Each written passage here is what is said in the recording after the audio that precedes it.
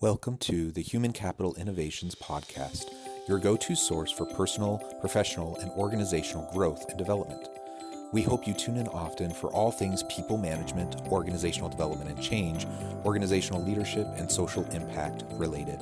Maximize your personal and organizational potential with Human Capital Innovations Podcast.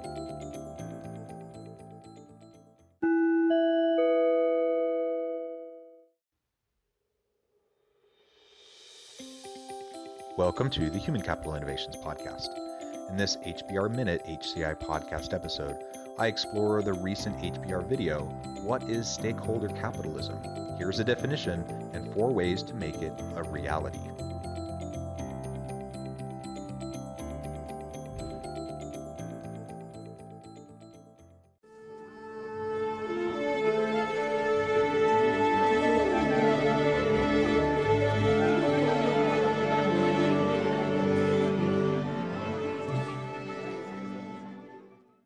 Welcome back to the Human Capital Innovations Podcast. It's great to be with you again today for this HBR Minute HCI podcast episode.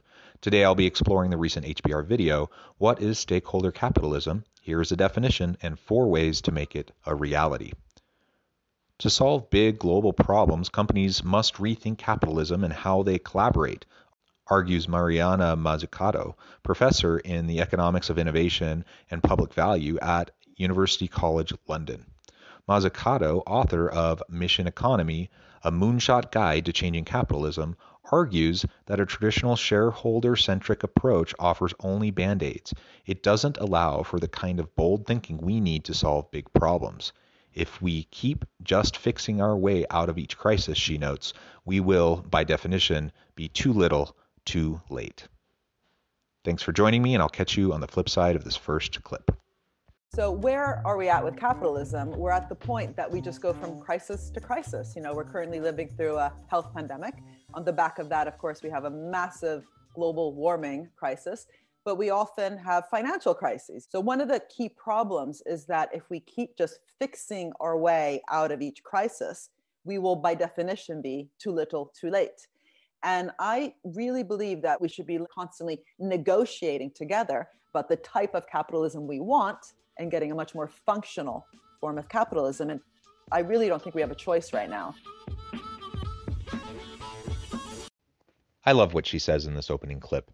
It really will be too little too late if we're just constantly reactionary to these major crises that come about, whether it's the 2008 financial disaster, whether it's 9/11, a pandemic, whatever the case may be. We know that economies are cyclical. We know that other events impact the global economy.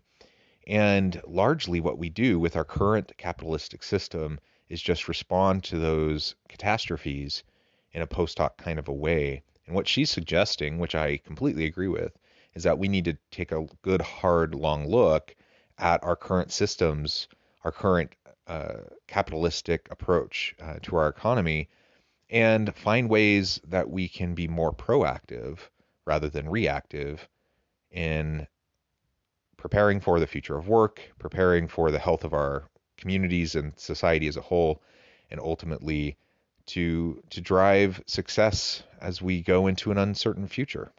Shareholder capitalism starts with the idea that only business creates value.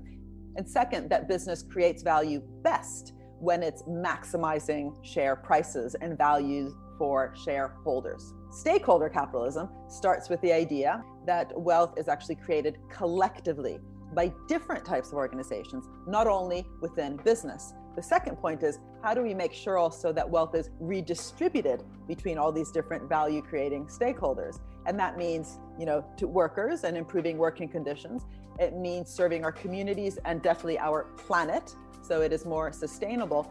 But it's a much stronger concept if it's linked to an idea of wealth creation itself. So here she is contrasting traditional shareholder capitalism with what she calls stakeholder capitalism. And if all we're doing is trying to maximize value for shareholders, what ends up happening is we exploit. We exploit the environment, we exploit our people within our organization, we exploit consumers. Now, there are checks and there are balances and there are regulations that companies have to follow, but largely when we are constantly just seeking profit for shareholders, problems emerge. That form of capitalism creates all sorts of negative externalities that hurt a lot of people, even though there are people that benefit. So, what she's suggesting is that we reframe it to look at stakeholder capitalism. Sometimes we talk about this in terms of the triple bottom line. So it's not just profits, but it's planet, it's the people and the place that is involved, and ultimately it's a holistic approach to how we recognize the role of businesses in society. That businesses serve the community, they serve key stakeholders across different elements of society, and ultimately they need to be able to add value to those different segments. So we look at each stakeholder, we see what benefit can be derived from corporations, and then we try to find ways to maximize that potential for the most positive gain and output. Now, that doesn't mean profits are evil. That doesn't mean that rich people are bad. But what it does mean is that our traditional approach that has only increased income inequality, that has shrunk the middle class in the United States, and ultimately has left many people, particularly those from marginalized groups and underserved populations, has left them behind. We need to rethink this approach. There's different ways to walk the talk of stakeholder value. One is to recognize how the success of a company has been, is, and will be reliant on this immense, kind of collective effort, and actually name checking it, right? Talk about the funds from the public sector, procurement, grants, loans, bailouts, recovery packages, or talk about the trade unions that really helped foster, say, a better negotiation between capital and labor, right? So actually to name check all the different types of relationships surrounding a company which have been part of its own success. So for example, lots of the drugs that we all use, blockbuster drugs, often trace their research to organizations like the National Institutes of Health, which in the United States invest over $40 billion a year in health innovation. And so the first recognition is this wider, structure, social and physical infrastructure that companies benefit from. I just think that has to be, admitted. Yes, we need to admit it. We need to name it. We need to acknowledge how corporations benefit from various forms of infrastructure within society that help them to get a leg up. So while certainly companies create and add value to the economy and to societies, they also derive benefit and value from those same societies. So think something as simple as roads. It's a public good. Companies benefit from it because they're able to ship their goods and services around the country, around the world. But they benefit also from research grants and from so many different types of inputs that come from taxpayers, that come from you and I. And the question then is, do we acknowledge the benefit and the role that these sorts of funds and the various forms of infrastructure have played in supporting and creating and driving the success of a business? Or do we just pretend as though the business itself has created and produced all of that value on their own? I think any economist, even those who are more from the right side of the spectrum, would acknowledge that companies derive great value and benefit tremendously from the infrastructure and the quality of that infrastructure within a community. So again, this isn't a suggestion that we tear down business. Rather, this is a suggestion that we reframe the approach we take when looking at capitalism and looking at business, that we simply name and acknowledge the benefits that they derive. And if we can then recognize those benefits and where they come from, then we can see a broader scope of who the key stakeholders are that are connected to this particular organization. And if we're taking a stakeholder approach, then we're trying to derive value and gains for every stakeholder, not just the shareholders. Second is, what does it actually mean to do things differently, right? Just maximizing profits can only get you so far. Even if we look at the vaccine right? For COVID-19, if you look around the world at different types of pharmaceutical companies, some have been willing to sign what the World Health Organization is calling for, which is a patent pool to really share all the different knowledge that is behind not only the vaccine, but also the therapies like remdesivir. And so, for me, that's walking the talk of stakeholder value. So if you're not willing to sign up to a patent pool, if you're not willing to charge a competitive low price for the vaccine, as the AstraZeneca vaccine is a fraction of the cost of the Pfizer vaccine, the cost and the prices matter in terms of the massive rollout that we actually require globally. And we shouldn't assume that these are just kind of generic, standard, and deterministic properties. What you see is a very different type of behavior. If we recognize the current system of shareholder capitalism has its drawbacks and has helped to perpetuate income inequality and negative externalities throughout communities and societies, if we recognize that the current system has flaws, the question then becomes, what do we do about it? How do we act on that information and on that knowledge? And what she's suggesting then is that we simply do move forward to start making a difference and to start acting and to start driving change, that we can't just accept the status quo and then try to put band-aids on the big problems that emerge from shareholder capitalism every 6 to 7 years or anytime there's a big global crisis. If we're only focusing on shareholder value and increasing stock prices to provide dividends and stock value for our shareholders, then a lot of other problems are going to emerge. She lays out the example of the pandemic and pharmaceutical companies producing vaccines and what that means for different stakeholders. So again, shifting the framing from shareholder value to stakeholder value. She talks about patent pools, and ultimately the question becomes, how are these organizations held accountable to add value, not just for shareholders, but across the stakeholder ecosystem? And if we can think along those lines, then we can start to put in place public policy measures, and really even just through PR efforts and public opinion, help encourage organizations to do the right thing for their communities that they serve.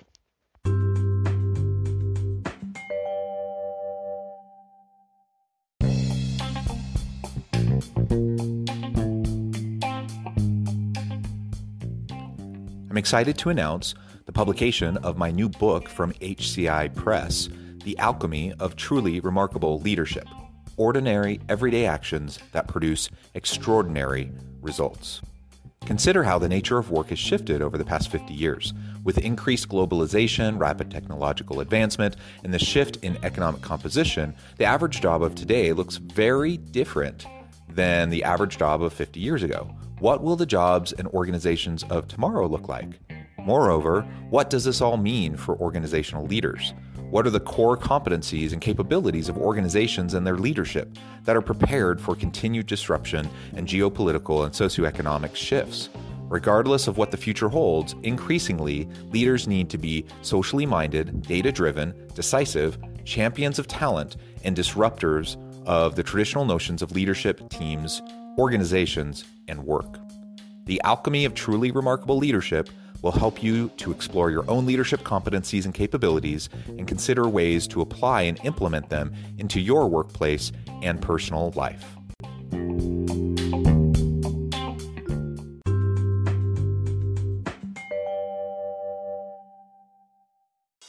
Third, if we think back to the moon landing, which is what I reflect on in my book, and just this immense collective effort that happened in order for this extremely hard goal to be fulfilled, much harder than delivering today, personal protection equipment to frontline workers. It was a hard task. It actually meant truly collaborating. Going to the moon was not just aeronautics. It was also investment in materials, nutrition, electronics. The whole software industry in some ways was a spillover from that. But what it also required was a very different approach to industrial strategy. There was no list of sectors.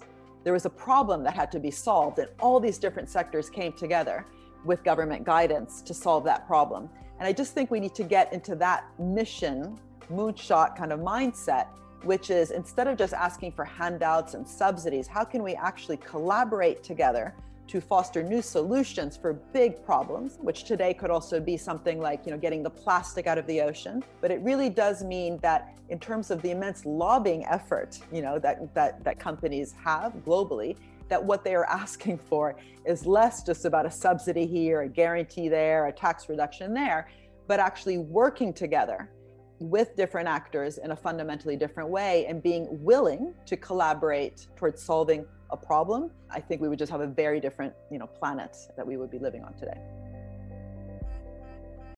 I love the idea of getting back to a mission moonshot kind of mindset within our organizations as we're trying to not only add value to the market, but to the public space as we're looking at various stakeholders. And she brings up the example of the space race and trying to get to the moon and what that meant for the United States in the 50s and 60s as we were trying to accomplish that goal.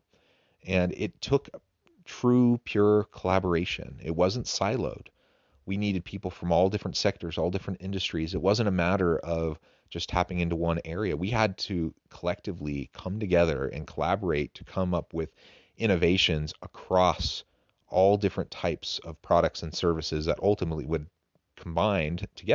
when combined, would help us to accomplish our big mission goal of getting to the moon. And of course, the spillover effect of that was tremendous innovation across a whole range of sectors and industries and fields that we continue to benefit from even today. And so if we can look at a broader meaning and purpose in the work that we do and see how what we're doing in our organizations connects back to society, connects back to our communities, and then strive for that triple bottom line impact to help stakeholders throughout our organizations and throughout our communities, then we'll be in really great shape. We shouldn't see this as limiting your ability to make profit. The profits that are going to be made will be reflecting this collective value creation. This is the kind of big recognition point, which is if companies care about stakeholder value, they have to begin with how wealth is created in the first place. If wealth is in fact created collectively, then what does it mean to also make sure that we are adequately distributing the rewards that actually reflect that value creation? In that famous Google grant that went to Sergey Brin, it could have said, here's some money. If all fails, do not worry. It's guaranteed. Just, go away, experiment. But if you make over X billion, say on the back of this grant for the Google algorithm, a certain percentage will come back to an innovation fund, a common pot that will help the future Googles. Why not? We need to get outside of the framing of the false paradigm of we're either talking profits or we're talking about benefiting the community. That is a false paradigm. We can do both. We can, when taking a stakeholder approach, we can add value to our shareholders. We can drive strong profits, but we can also focus on those other elements of our society, the other stakeholders that are relevant and important. And we can do it in such a way that we don't leave people behind, that we collectively come together and collaborate and provide value to the marketplace and to our communities simultaneously, that ultimately will drive innovation, will drive standard of living increases for everybody. I think that's what we all want. And ultimately, it's just a matter of, can we recognize the challenges and the harms that can come from pure shareholder capitalism? Can we disrupt that system? Can we then put in place new mechanisms to check that and those types of negative externalities that can be produced by it? And then can we move forward into a more stakeholder approach where we focus on the triple bottom line and ultimately adding value across the range of outputs that come from an organization, and that benefits society as a whole? To me, that seems like a no-brainer. It seems like a win-win kind of a scenario. I think we can do it. We just have to be committed to making a change. We need to remember this is about certain types of market outcomes. There's varieties of capitalism. We are, again, living through multiple types of crises. And if we want to foster long-term growth, if we want to have a sustainable planet, we need to be working together in a fundamentally different way. And it's not going to happen just by talking the talk of stakeholder value. We need to start walking that walk. We need to walk the walk of long-term and sustainable growth for our organizations and for society as a whole. While there are many critiques of capitalism as an economic system, that's not the point of this video. It's not the point of this podcast episode. The point, however, is to recognize first and foremost that there are different forms of capitalism, and to recognize that shareholder capitalism, pure shareholder capitalism, can produce a lot of negative outcomes. It has produced a lot of negative outcomes. And can we do things a little bit differently? Not just talk about stakeholder value, but truly walk the walk of stakeholder outcomes and benefits, shifting our framing from a shareholder approach to an honest to goodness stakeholder approach that we're really committed to, not just for PR purposes, but to truly bring value to the marketplace, to the community, and to societies. I am all for sustainable approaches. I'm all for long-term approaches. I'm all for proactive, strategic approaches. And I think most people who are leading organizations that resonates with. That's what it means to be a good leader, to run a good organization. So let's apply that. Go up one level, go a little bit more macro, and let's apply that and say, and why can't we do those things within capitalism, within the broader economy? Why can't we make a difference within our organization, of course, and then perhaps within our industries, and then perhaps throughout the entire economy? I think we can. I think we need to. Our planet needs it. Our people need it. And ultimately, we can be benevolent capitalists. We can benefit all around us if we can focus, if we can first acknowledge the need to benefit those around us, and we can acknowledge how the current system sometimes exploits and even harms individuals. We can do better, and I hope that we will do better. It's a great challenge. It's perhaps this generation's moonshot, our mission to the moon, and I hope we're up for the challenge. Thank you for joining me for this episode of the Human Capital Innovations Podcast. As always, I hope you stay healthy and safe, that you can find meaning and purpose at work each and every day, and I hope you have a great week.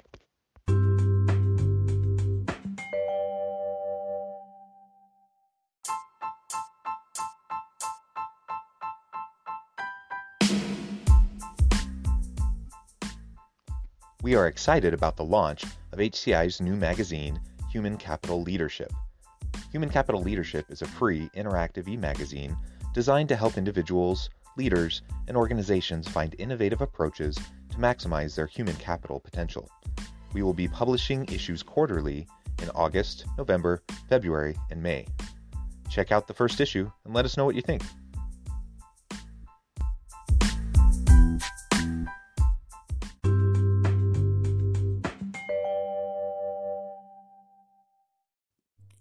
Thanks again for joining us for this episode of the Human Capital Innovations Podcast. I hope you stay healthy and safe and that you have a great week.